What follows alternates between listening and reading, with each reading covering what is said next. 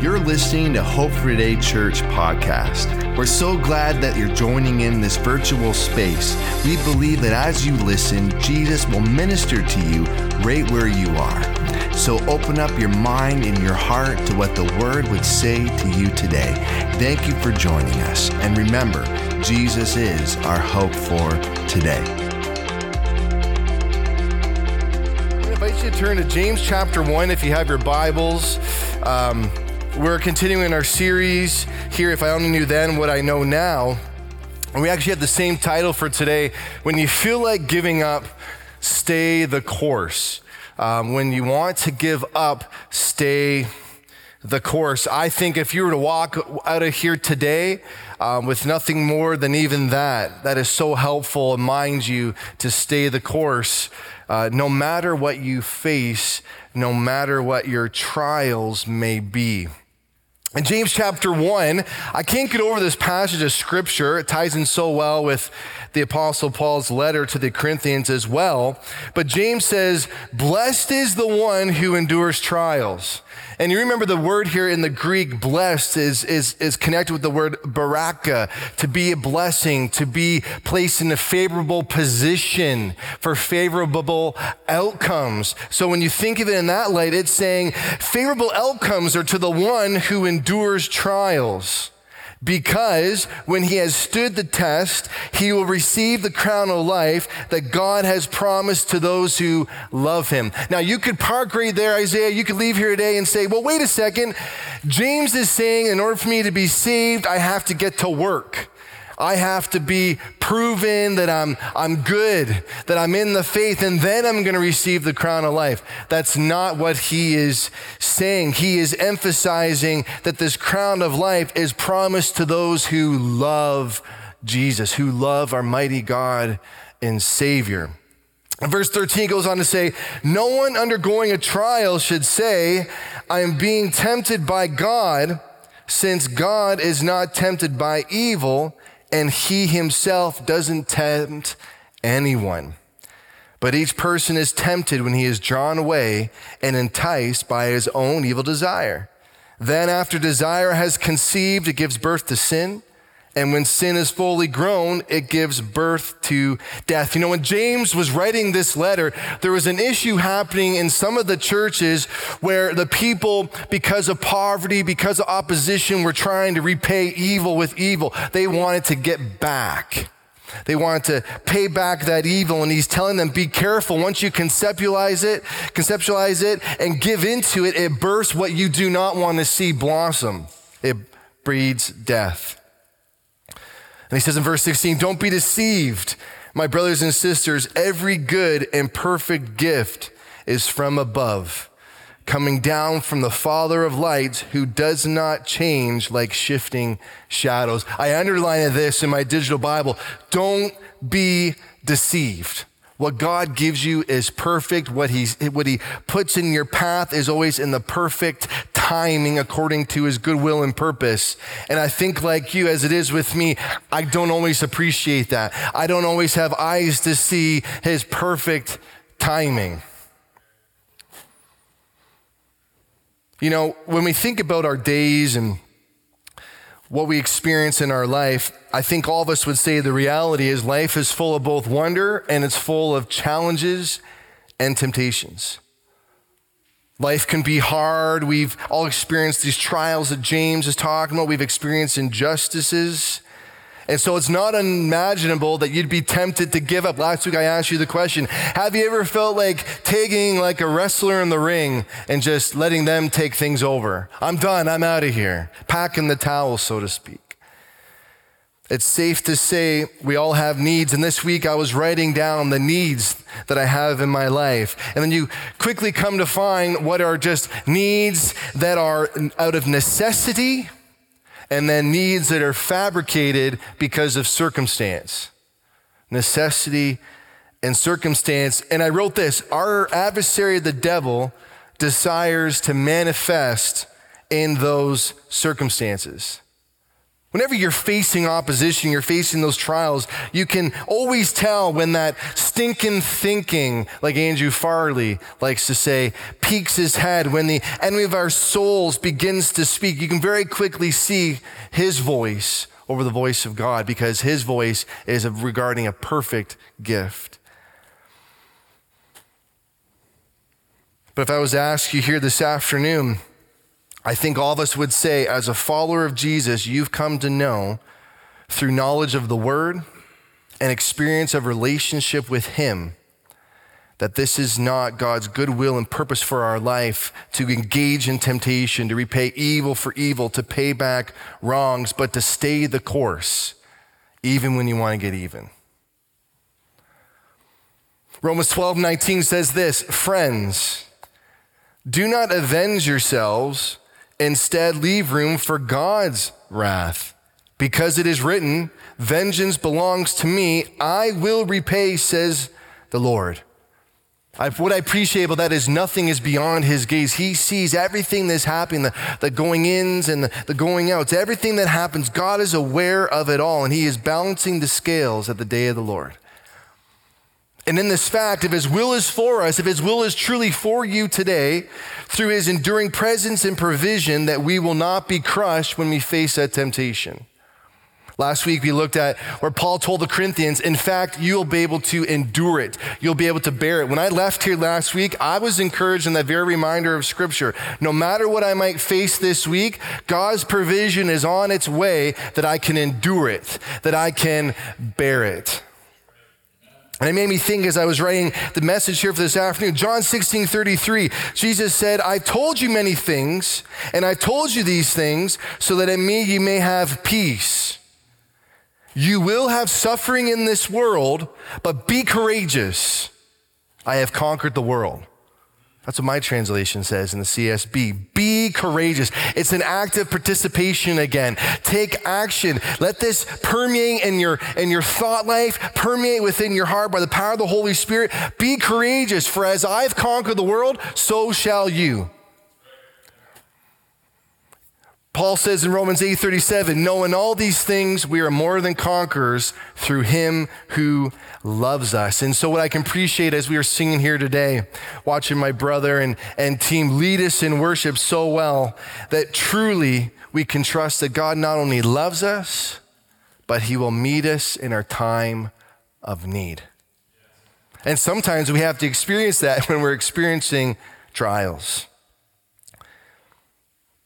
I'm going to invite you to turn to 1 Peter 5 just for a few moments here. In his early letter to the early church community, there's this part in chapter 5, verse 5, where Peter is encouraging the believers of the early church not to be swayed because of the cunning schemes of the enemy.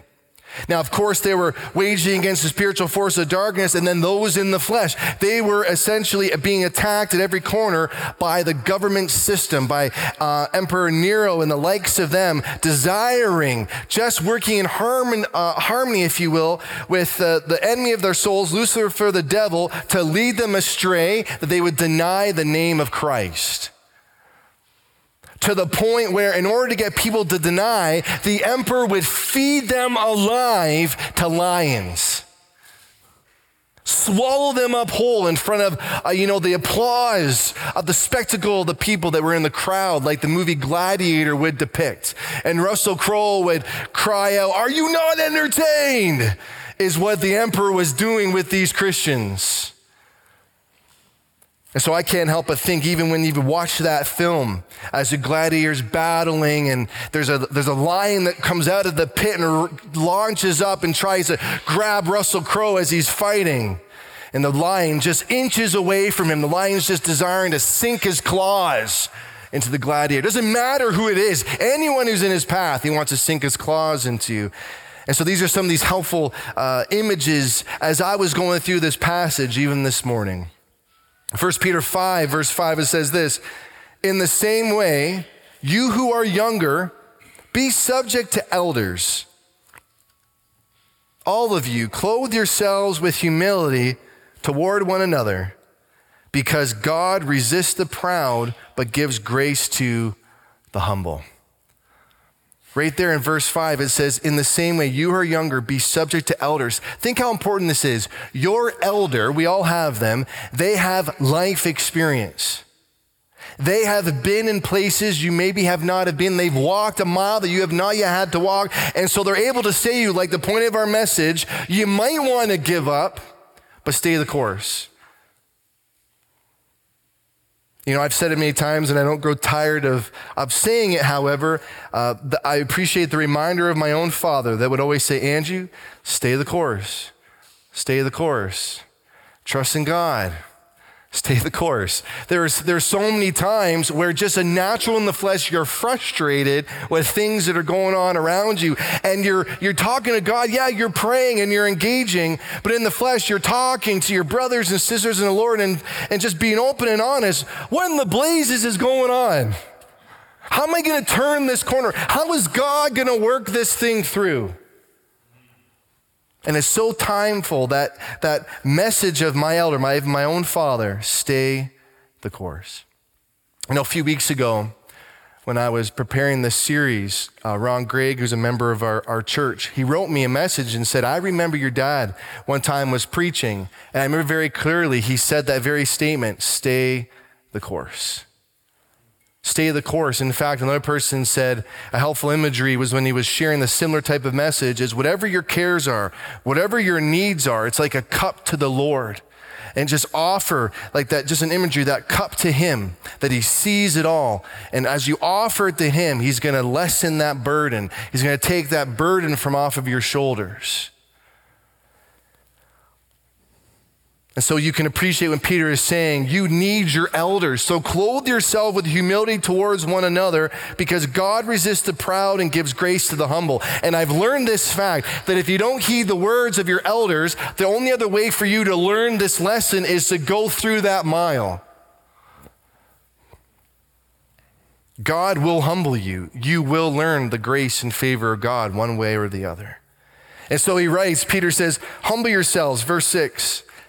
Under the mighty hand of God, so that ye may exalt you at the proper time, casting all your cares on him, because he cares for you. Here we see verse 7, he's emphasizing there is this promise of relief in the future. It's not like today in our society, we have drive-thrus everywhere, we have real-time action. Sometimes the delivery isn't when we want it to happen, but God's timing is always perfect.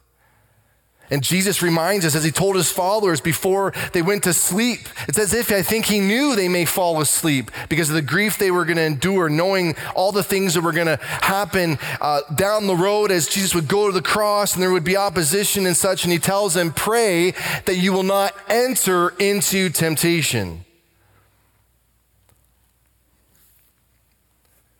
Cast all your cares on him, because he cares about you. We very quickly, on one side of things, we may prefer to run to an elder, prefer to run to hear those voices that maybe coddle us or allow us to stay in a holding pattern. And there's other times when you pray and you get in your prayer closet that God gets you on the straight and narrow and says, this is what I have for you. This is the path that you are to take. It says in verse 8, be sober-minded, be alert. Your adversary, the devil, is prowling around like a roaring lion, looking for anyone he can devour. There's that image again, the lion. He's waiting to launch. He's waiting to pounce on you and gather all his, ministering angels of his forces to get you right where you're weakest. Maybe you've let down your guard. Anyone that he can, this hit me in a whole new light. Anyone. Like, the devil is so miserable, he's so defeated, he knows his end is near, that he wants to take as many down with him as possible. Anyone he can slink his claws into. But in reality, unless we outright deny Jesus, Satan can't have you. I wrote this here, I just love saying it. Satan, you can't have me. You can come after me in all these ways. You can strike me with disease. You can strike me with poverty like Job. And yet I will not come against the name of Jesus in whom I am saved. But what did Jesus say about denial? This is the real hard truth of the Word of God. What did Jesus say about denial? He says in Matthew 10:33, but whoever denies me before others, I will also deny him before my Father in heaven.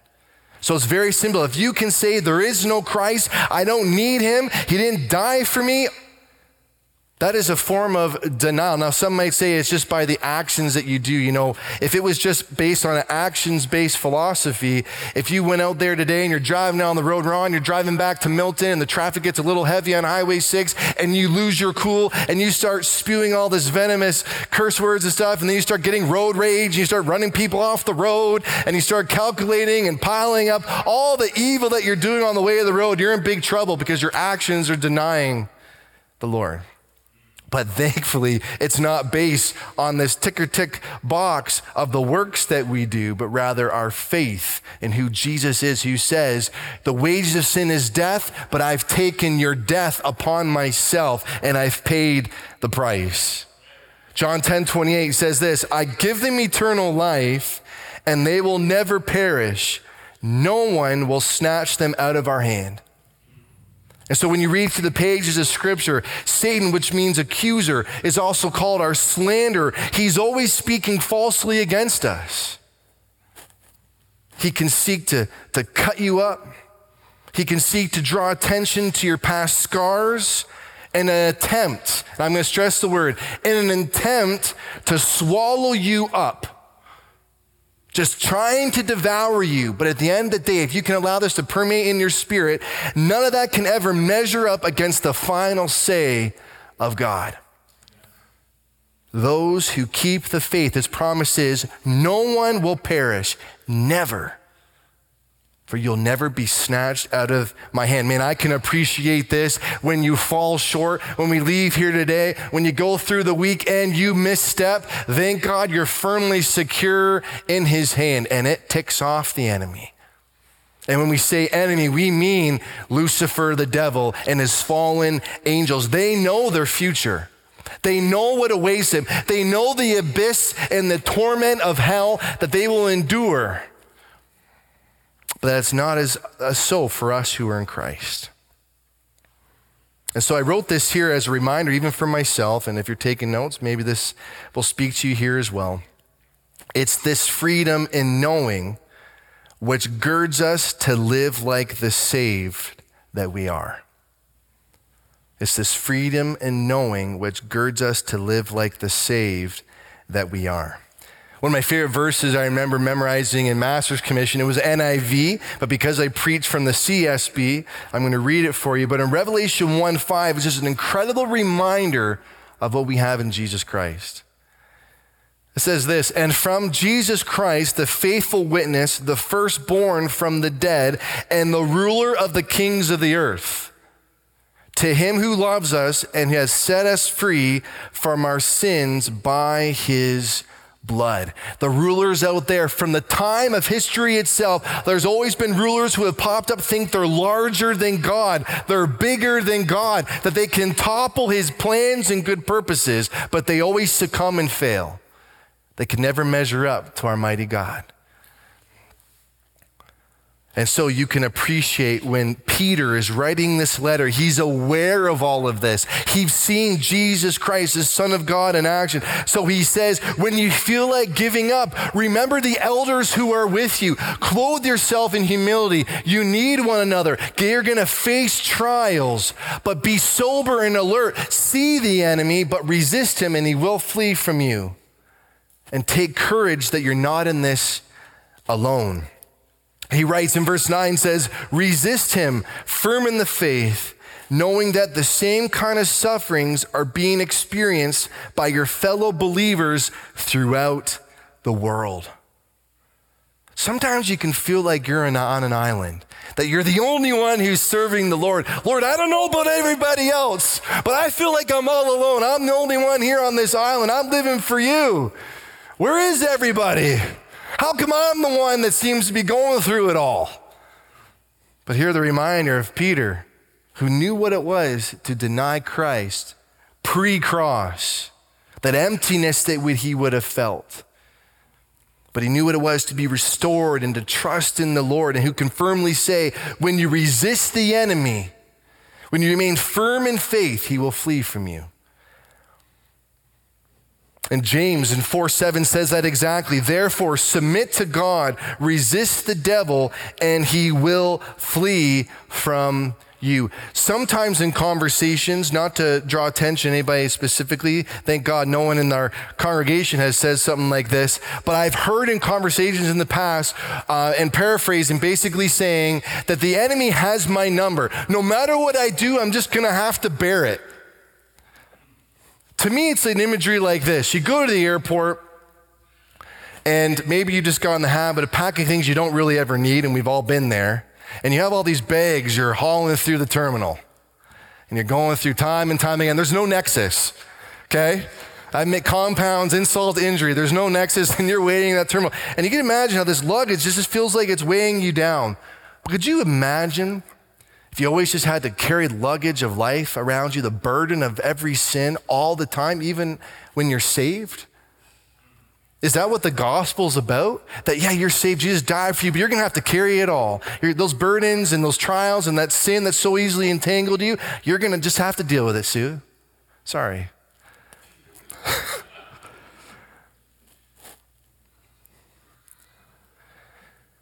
Verse 10, the grace of God, who called you to his eternal glory in Christ, will himself restore, establish, strengthen, and support you after you have suffered for a little while. Again, verse 9, resist him firm in the faith, knowing the same kind of sufferings are being experienced by your fellow believers throughout the world. I could appreciate this letter from Peter reminding the people again, you're not alone. You're not alone. You're not alone. I don't know who needs to hear that today. Maybe it's just for myself, but I believe it can be applied much, much grander than that. You are not alone. You know, we looked at last week, Jesus showed us so well of the weight and agony of life, the things that we experience in our flesh. And I can appreciate even greater today. I can truly tell you that last week I grew in my knowledge and understanding of the Lord and how truly alike us he really was. And it's easy to forget, but that's how he can truly be our high priest. He's actually able to empathize with our struggles. He doesn't just sympathize, he knows. He knows what we face. You say, well, you know what? Jesus wasn't walking the face of the earth when social media exists. He didn't know what it was like for people taking pictures around every corner, capturing every live moment, putting it live for the whole world to see. You don't need to have social media to understand that he went through everything that we face. He was ridiculed like we are ridiculed. He was tested like we're equally tested by the enemy. And yet he was without sin. Amazing. And so therefore he's able to help us overcome every temptation and fearful situation. Look at Hebrews 2:17-18 says this, therefore he had to be like his brothers and sisters in every way so that he could become a merciful and faithful high priest in matters pertaining to God. For you to truly understand, for you to truly be a benefactor for people, you need to understand what they're going through. To really know, you have to be in the know. And so here it's showing so that he can become merciful and faithful in his role. It says to make atonement for the sins of the people. He encountered what those sins were. Now think about that for a moment. I'm not trying to put words on the page of scripture, but just be a little bit creative. Use a little bit of imagery. And it says to make atonement for the sins of the people, he darn right would have to know what a lot of those sins are. He would know what men would face in the whole color of what us men go through. And same with you women. What are those things? And yet all those things were not outside of his mission. He makes atonement for all of them. It says in verse 18, for since he himself has suffered when he was tempted, he is able to help those who are tempted. And so this should be able to put to rest for us here today, give us that comfort, stirring our faith that Jesus truly knows us. You might think that you're so unique, that Jesus is just getting to know you, that somehow you're extra special in that regard, and you are. The Bible says you're fearfully and wonderfully made, but make no mistake, he knows you. He knows you better than you know yourself. And that's a crazy thought, isn't it? That he knows you better than you know yourself.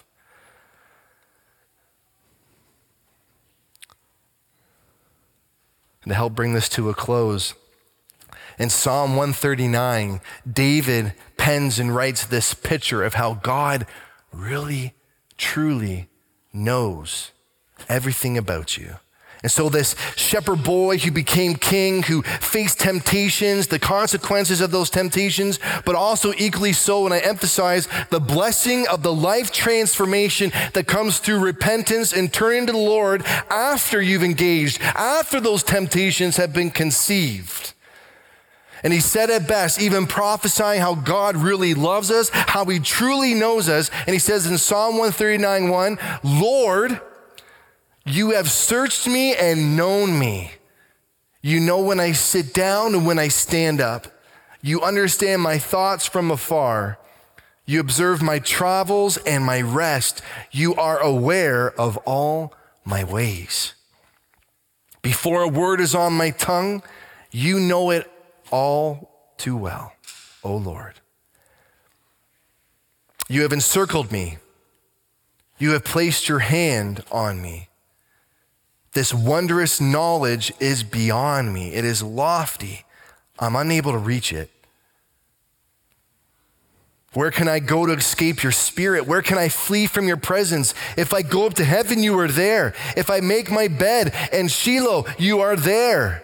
If I live at the eastern horizon or settle at the western limits, even there, and I'm going to emphasize that there, I have it underlined in my Bible, even there, whatever that eastern horizon, whatever that western limit is in your life, even there, his hand will lead you. He says, your hand will lead me. Your right hand will hold on to me. And so when I was packing things up today and I finished my own devotional time after the message was completed, I wrote in here that no matter what I say, no matter where I'm at, if I've hit rock bottom, if I'm experiencing triumph or even distress of whether it's grief or agony, even there, O Lord, your hand will lead me and hold on to me, no matter what.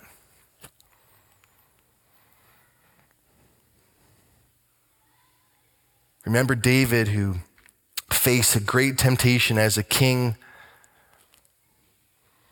when he saw Bathsheba up on the rooftop and allowed temptation to be conceived, and all the turmoil that manifested itself, the internal agony and trying to cover up a lie after lie, and all those aspects that happened to the point that through discipline of the Lord that he lost his own son. But in that, it turned him all back to the Lord. In fact, the Bible says that David was a man after God's own heart. In order for David to be a man after God's own heart, he truly had to love what God loves and hate what even God hates.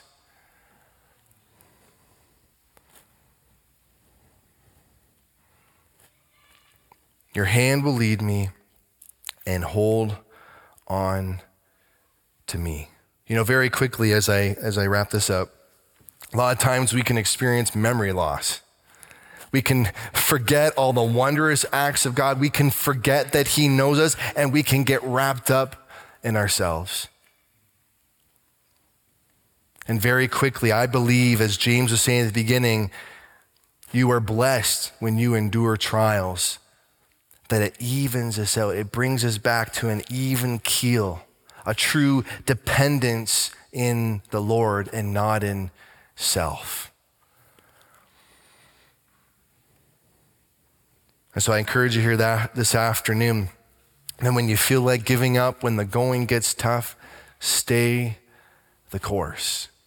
You're not alone. Like our brothers and sisters of old, as we read through the pages of Scripture, I encourage you, perhaps you read through the Bible and you maybe read a chapter a day or night, whatever it may be, continue to read. Because it's through the power of prayer, Jesus says, you will not enter through temptation. It's through the Word of God that we grow in our knowledge and understanding of who He is and how He operates, what His delivery system looks like, and it's faith.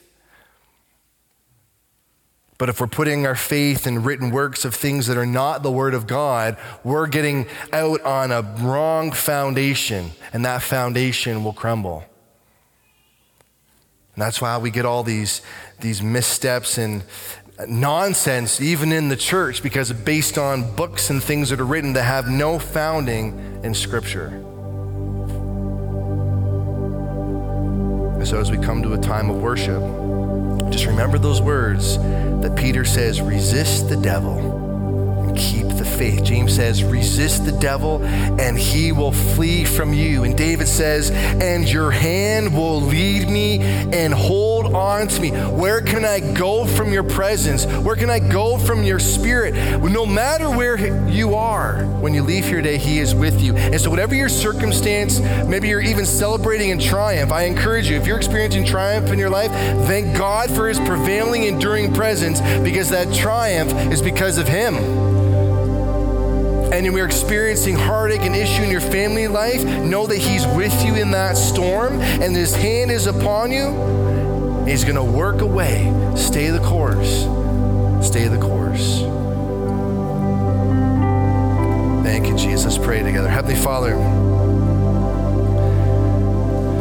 we thank you for your word. Lord, even in the midst of my long-windedness, Lord, I think I could sense the prompting of your Spirit even in my own heart. The beauty, the majesty of who you are. That even as we share and proclaim your gospel, that even within our heart, you prompt each of us with next steps. The areas that you're retooling and working on to your glory. I thank you for the promise of your word, which declares that which you've begun, you're faithful to bring it through to completion. Thank you, Lord, that we are not alone in all that we face. Help us to not only understand and appreciate, but know within our heart that we are blessed when we face trials of various kinds. With us. We thank you, Lord. We thank you, Lord. Lord, we think of those who are unable to be with us here this afternoon.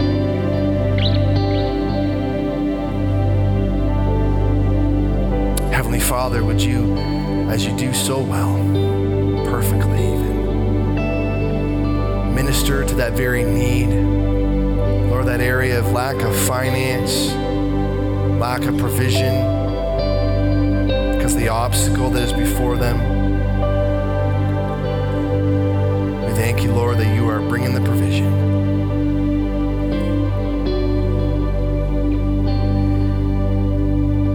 Thank you, Jesus. Thank you, Lord, as we come to this time of worship, that as we sing, Lord, that it humbles us to be dependent on you. Joyful celebration. In Jesus' name, amen. Amen. Let's sing together. Thank you, Lord.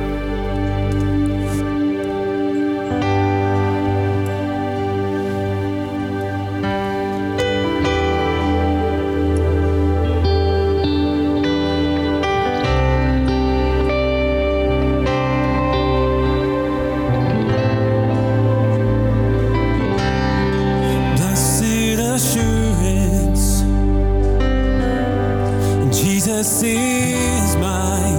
That's right. He's been my force.